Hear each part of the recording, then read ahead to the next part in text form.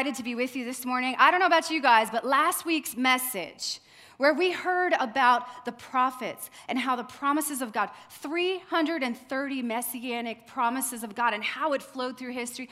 I was standing at the back, and I know Ed could tell you, I could hardly stand still because that excites me so much. That is the way that our God works. So last week we're talking about in this series, Advent, which means the coming or the arrival. We're preparing for the arrival of our Savior again, to commemorate that again. So last week we lit a candle called the Prophet's Candle, representing hope.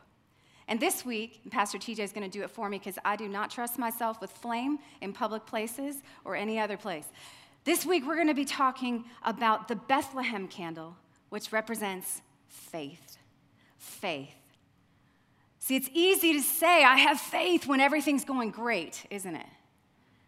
But how many of you have been like living in 2020? It's been a little bit more challenging. So we're going to talk about what does it really mean to have faith. But before we do, would you just stand with me? And let's just take a moment to quiet our hearts. Would you just raise your hands out like this in a posture of receiving from the Lord? And let's just quiet our hearts before him. Father God, we thank you for your goodness. Father, we thank you that you love to give. Father, we thank you that you love to give good gifts to your children. And Father, we're so thankful that we are your children. Father, today a lot of us come in with varying emotions, ups and downs, and anticipation and questions. We invite you, Holy Spirit, to come speak today. Lord, I ask that your word would go forth with power. Father, we open our hearts to you to receive your word. Father, that the seeds of faith may be planted deeply within us, Father, that we may focus our hearts on who you are. We thank you in Jesus' name. Amen, amen, amen. See, faith is not a feeling. 2020, probably for most of us, has been like, man, I'm not sure where my faith is, and maybe I have ups and downs because our feelings can go all over the place. But faith is not a feeling, it's a choice. It's a posture of the heart before the Lord. Every Christmas, we get to remember again and celebrate again that we saw the promise of God be born and to be delivered to us in the form of a baby. Every year, we get to celebrate this. We're on the other side of it, as Pastor Johnson said last week. Hindsight is 2020. We know what happened. But for the Jewish people that were living before the birth of Christ, through those decades and centuries and millennia that Pastor Johnson was referring to last week, they didn't know. And how many of you know that between the Old Testament, where all these prophecies and promises are happening, and then Matthew 1, when Jesus arrives, there is a period of time in there of 400 years. 400 years where there are no new prophecies, no new promises, no new revelations, no messengers of God that are recorded for 400 years. It got really quiet, really quiet. 400 years of silence. We believe the promises, don't we? We believe his word is true. We can believe that God is who he says he is.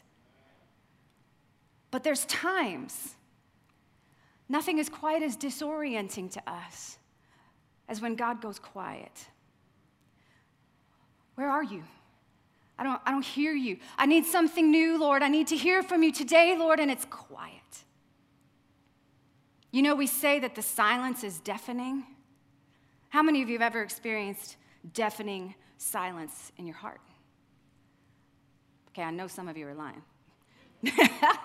We all have. We all have. When do you feel that? Maybe some of you are feeling it right now. The kind of deafening silence where you're like, where are you? How does it feel? I know for me when I'm in those times, and here's the thing, you don't just have one. They come and go throughout our lives. I can feel lost.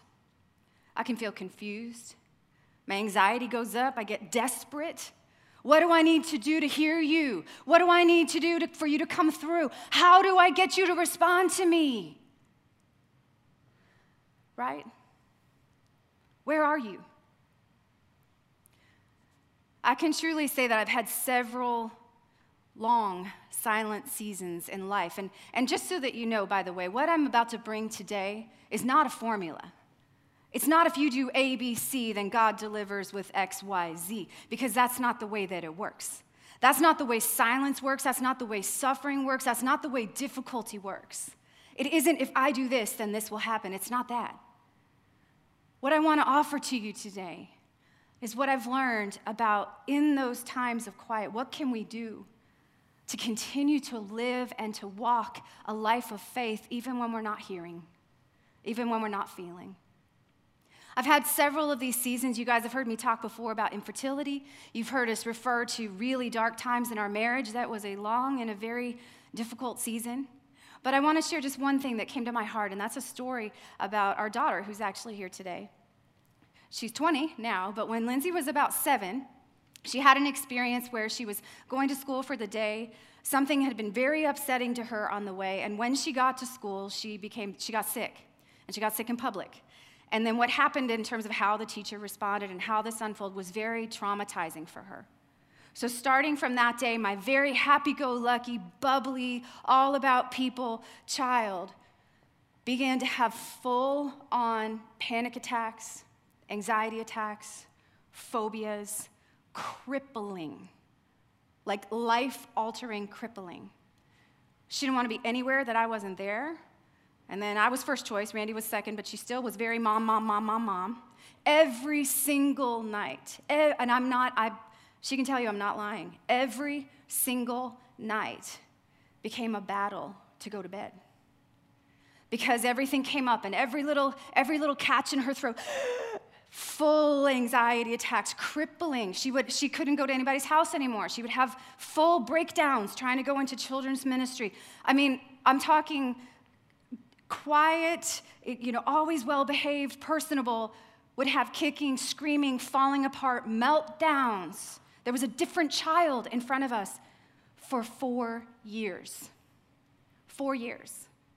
Everything in our family became defined by, how am I going to get her to go in here? Now, how many of you know my anxiety was also very much going up? Because as a parent, I couldn't help her in the way that she was looking for me to help her. I wanted to deliver her. I wanted it to be over. I'm teaching her to pray. I'm doing everything that I know to do. So we have 2 layers now. She's doing everything she knows to do. She's trying to find God in the middle of this. And I, as a parent, I'm desperate. Our lives are disrupted. I'm embarrassed sometimes. My child is falling apart. I don't know how to help her.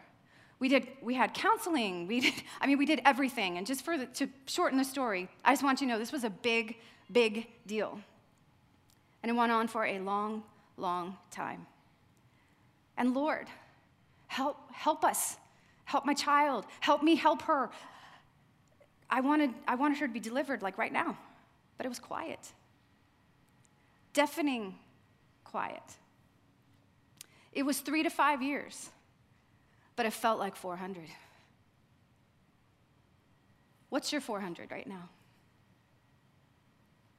Might not be your whole life, but there's probably something in your life that is your 400 years. That is your 400 years of quiet. Good news is we are not alone. When we look at the Psalms, 1/3 of the Psalms of David, the man who was known for worship, the man who was known to be the man after God's own heart, meaning he was always Godward in his focus. That's what that means. 1/3 of the Psalms were laments. They were complaints. They were groans. They were longings. They were, where are you?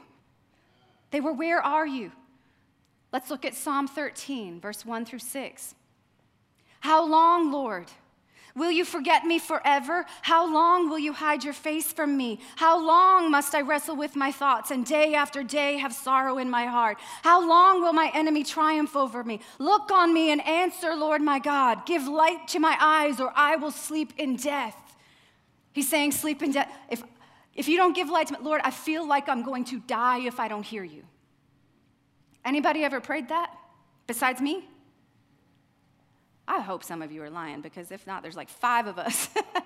This desperation before the Lord. But silence does not mean absence. And David had a way of lamenting and bringing these before the Lord. And by the way, it was welcomed. God himself called him a man after God's own heart.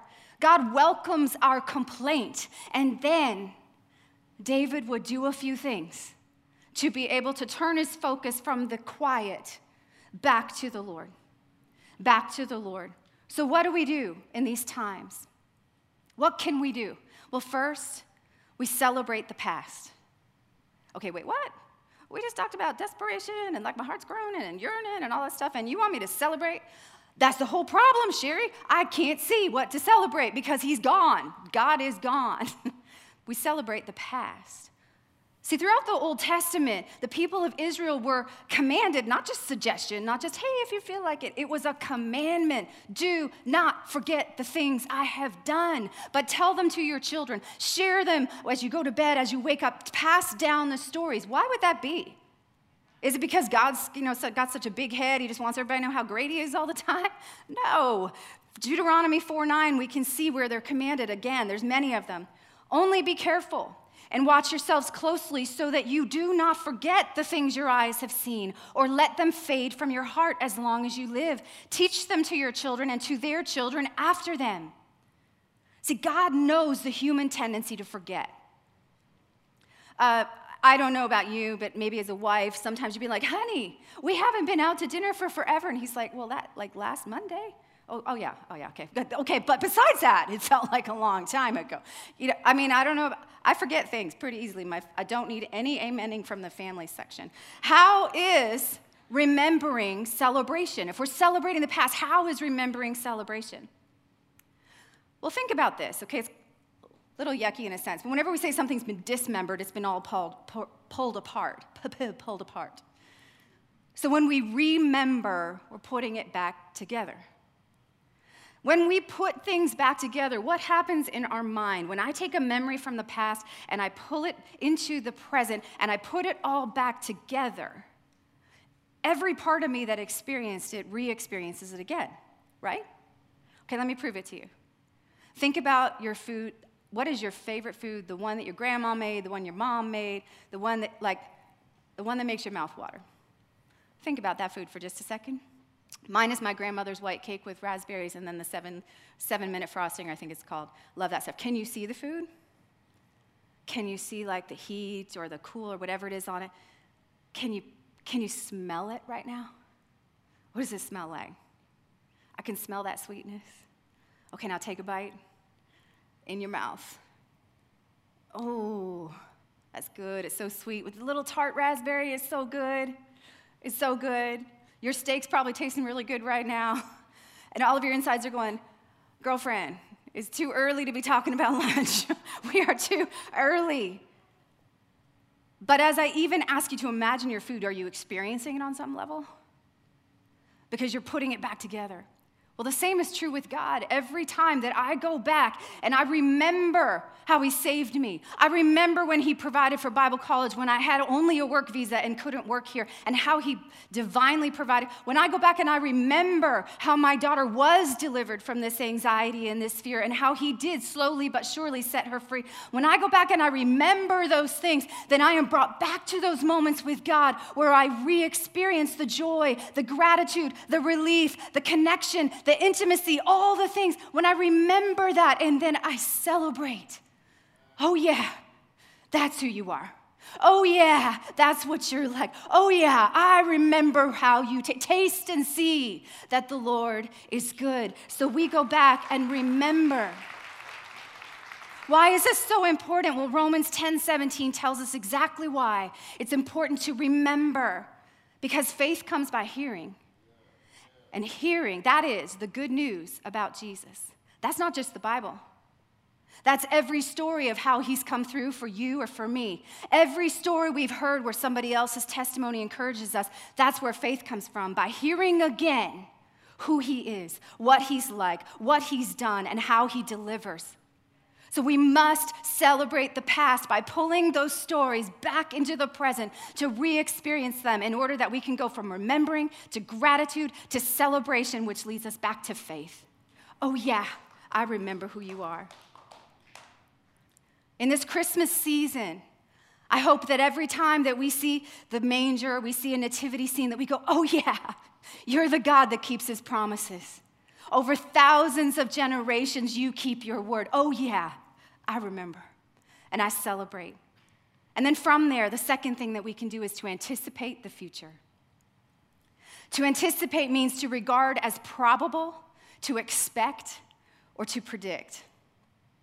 So we all have like a little movie that plays in our mind. Like it's a subconscious one. Whatever's happening, we subconsciously kind of play it forward of what's going to happen. For example, my kids and my husband and anybody that knows me really well, when I am working with sharp knives, instantly they are playing it forward to be careful because, again, this week. So I've also decided I should never cook ever again because knives and I do not get along.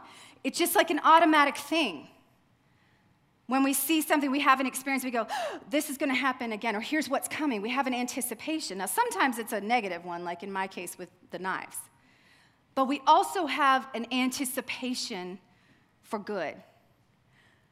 So here's the question that we have to ask ourselves before the Lord. When he's quiet, what is the movie that is playing in our mind subconsciously? Is it one where God shows up? Or is the movie we play subconsciously one that doesn't have God in it at all? Fear is a prophetic spirit that prophesies a future without God. Faith is simply a choice to believe the future, the reality, with God in the center of it. This isn't forced positivity or overriding our fears with some kind of like Christian willpower. It's not that. Faith acknowledges the current reality. This is hard. I'm hurting. I'm lonely. I'm afraid. Whatever that current reality is, faith acknowledges the current reality and then adds God to it, layers God over it. And it plays the future movie with God as the star because he is. Faith pulls the past and projects it to the future. The past that we see in the Bible, the past that we see in other people's testimonies, the things that we have in our own, and we project it to the future, and it becomes our anticipation of who he is. But see, the faith isn't based on the assurance of what he's going to do. It's the assurance of who he is that caused him to do it in the first place. Jesus Christ, Hebrews 13:8 says, Jesus Christ is the same yesterday, today, and forever, which means we can have an anchor for our souls. Hebrews 6:16 through 19. Now, when the people take an oath, they call on someone greater than themselves to hold them to it. And without any question, that oath is binding. Now, God bound himself with an oath. By the way, in other places it says, because there was no one greater to swear by. So he had to swear by himself. He bound himself with an oath so that those who received the promise, that's us, could be perfectly sure that he would never change his mind. So God has given us both his promise and his oath. These two things are unchangeable because it is impossible for God to lie. Therefore, we who have fled to him for refuge can have great confidence as we hold to the hope that lies before us. This hope is a strong and trustworthy anchor for our souls. Clearly, that verse gets me stirred up because I know it's true. I know it's true. And here's the thing, we only need an anchor when there's a storm. You could have one if you just kind of want to hang out and not drift, but still, whenever there's wind or waves, if there were no wind and no waves, we wouldn't need an anchor. So this scripture is telling us that no matter what is going around us, we can have confidence and we can have faith that who he has been, he will be, no matter what is happening in this moment, and that cannot change because it is impossible for our God to lie. So in the times of silence, God, I don't know why you're quiet, but I believe who you are. I don't know why I'm going through this struggle. I don't know why this is so hard. I don't know why it took 3 to 5 years for my daughter to be delivered from anxiety. But you know what? I'm so grateful for it because she knows something about God now that most 20-year-olds don't know. On this side, I can look back and be grateful. Who he has been, he will be. And that anchors us. But it's not about his hand, it's about his heart. We know his nature. It is the nature of my husband to eat out and not cook. He doesn't really cook. I mean, it was funny. Lindsay didn't know I was going to say anything about this today, but she went through his cooking list, which is scrambled eggs, pizza, bacon. It used to be mac and cheese. We don't really do mac and cheese anymore. And eating out, and that's it. So for years, I used to travel as a consultant. I'd be out of town, and when I first started this, I would prepare. Everything was ready. All they had to do was take it out of the fridge and heat it up.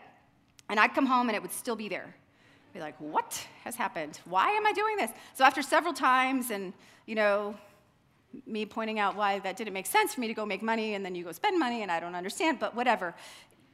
Here's the thing. My kids knew when mom goes out of town for work, we get to go out for dinner. Chick-fil-A has a lot of our money. But how could they know that? Because they had an experience from the past, and they knew his nature, which was to bless his kids. By the way, it wasn't about lazy, it was about blessing. It was about an opportunity to create a memory, to create a moment, and to bless his children. They knew Dad wants us to have fun together and make something special, so when Mom goes out of town, Dad takes us out. What do you believe about your Heavenly Father? When Mom's out of town, clearly that's an analogy you can't take too far. But when it's quiet, what does your Heavenly Father do? What is he doing? See, in 2020, and even before, after, some of you are going, hey, these challenges I'm having, they pre-exist 2020. Their relationship problems, their financial insecurities, their challenges that the 2020 might have added to it, but they pre-existed. I know we all have those things. We can still know that we have an anchor for the soul, and that is the person of God himself. And he's bigger than anything we are facing. No matter how loudly the storm is raging around us, he's true. He's sure, and he does not move. And when we anticipate the future, with God's nature added in it, covering over it, we can speak to our own hearts just like David did. This is called encouraging yourself in the Lord. Psalm 43:5, why, my soul, are you downcast? Why so disturbed within me? Put your hope in God, because he's God. For I will yet praise him, my Savior and my God. Psalm 13:5-6, but I trust in your unfailing love. My heart rejoices in your salvation. You've saved me. I will sing the Lord's praise, for he has been good to me. Psalm 27:13, yet I am confident that I will see the Lord's goodness while I am here in the land of the living. And then we can do the third thing, which is participate in the present. See, God is the God of yesterday, today, and forever. But we can only connect to him and engage with him in the present, right now. The only place that you can connect to God is the now. I can't connect to him yesterday, and I can't connect to him tomorrow. See, participating in the present is making a series of choices to align my life with his promises today, no matter how I feel, no matter whether I can hear him or not. Participation is the expression of faith. I'm not going to read this scripture, but James 2 basically paints a picture for us to say we can have all the faith in the world, but if we don't act on it, unless it produces an action, a good deed, meaning I'm doing something as an expression, then it's just dead. I can believe the chair will hold me, but it actually is expression of faith to sit down. The same is true with God and his word.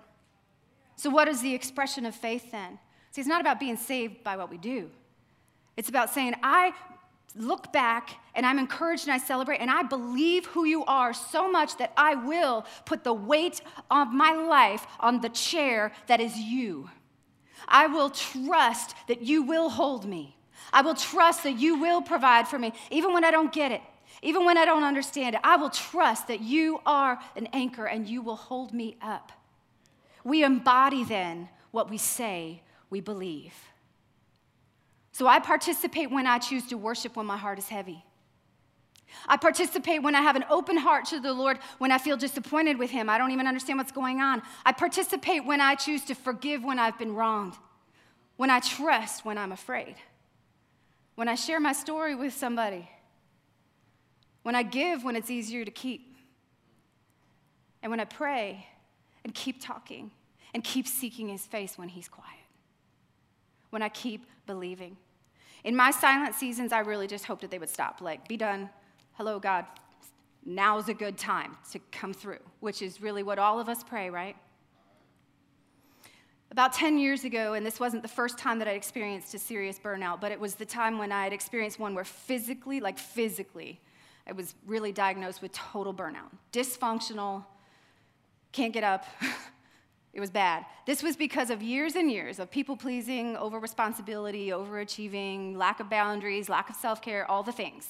All the things. And it took a long time. It took a couple years to actually heal my body. But let me tell you, I complained, Lord, please, can you just deliver me right now? Can you come through right now? And one day, just this thought dropped to my heart. If I delivered you today, what would you do tomorrow? And instantly I knew why for me in that particular case, why it wasn't an instant deliverance. Because I would go back to all that stuff tomorrow. I wanted relief. But God was working for something much bigger. And that was intimacy with God and the restoration of my soul. I don't know what your 400 years is right now. I don't know what's caused it. It would be very limited to even say that we could fully be able to explain any of that. We're human. But I know that His goal for you is larger than relief. His goal for you is larger than paying rent. His heart for you is bigger than a quick deliverance or a quick healing. His heart for you is that you would come to know God. And it is in the silent seasons that our heart yearns and reaches and says more than ever that you are God and I am not, and I need you. I need you, because we can forget. We can forget how much we need Him, can't we? When we participate in faith, we position our hearts to see His work even when we can't hear His voice. I just want to leave you with this thought, a couple of thoughts.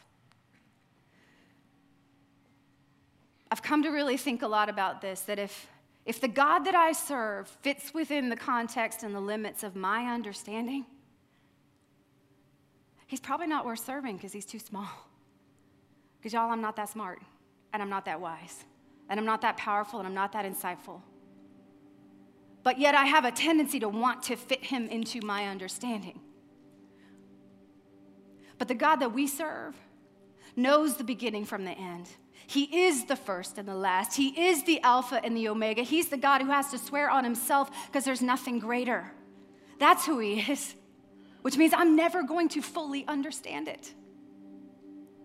And as I release that to the Lord to say, I don't have to understand everything about you or my conditions or my circumstances for me to worship you and to trust you and to walk in faith, because I believe that you are who you say you are. And I believe that you will do what you say you will do because of it. Amen. So today, let's worship Him. We can look at the manger and see Jesus was God's promise fulfilled. And if He did it then, He will do it again. Would you stand with me right now? After 330 messianic promises and 400 years of silence, Jesus did come. Emmanuel came. Emmanuel means God with us. God with us came to be with us. And He hasn't left. He's here. And He is with you. And He is with you now. And He is with you in your silent place. He's with you in the silence. He's with you in the waiting. He's with you today. I'm going to read this scripture. As I do, would you just raise your hands to the Lord and receive this as a prophetic reminder again from the Lord Himself, and then we're going to turn our hearts to worship.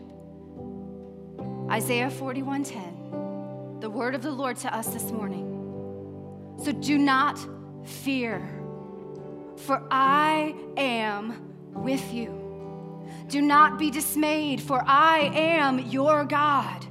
I will strengthen you and help you. I will uphold you with my righteous right hand. Father, we lift our hands all the way to you right now, God, and we say again, you are God, and we are not. Lord, we've seen your hand in the past, and Father, we believe that you will come through in the future. And right now, Lord, we reach up to connect with you in the now. Jesus, I pray over every heart that your presence would be strong over them right now, that they would sense that you are Emmanuel, God with us. Amen. Amen. Let's worship the Lord.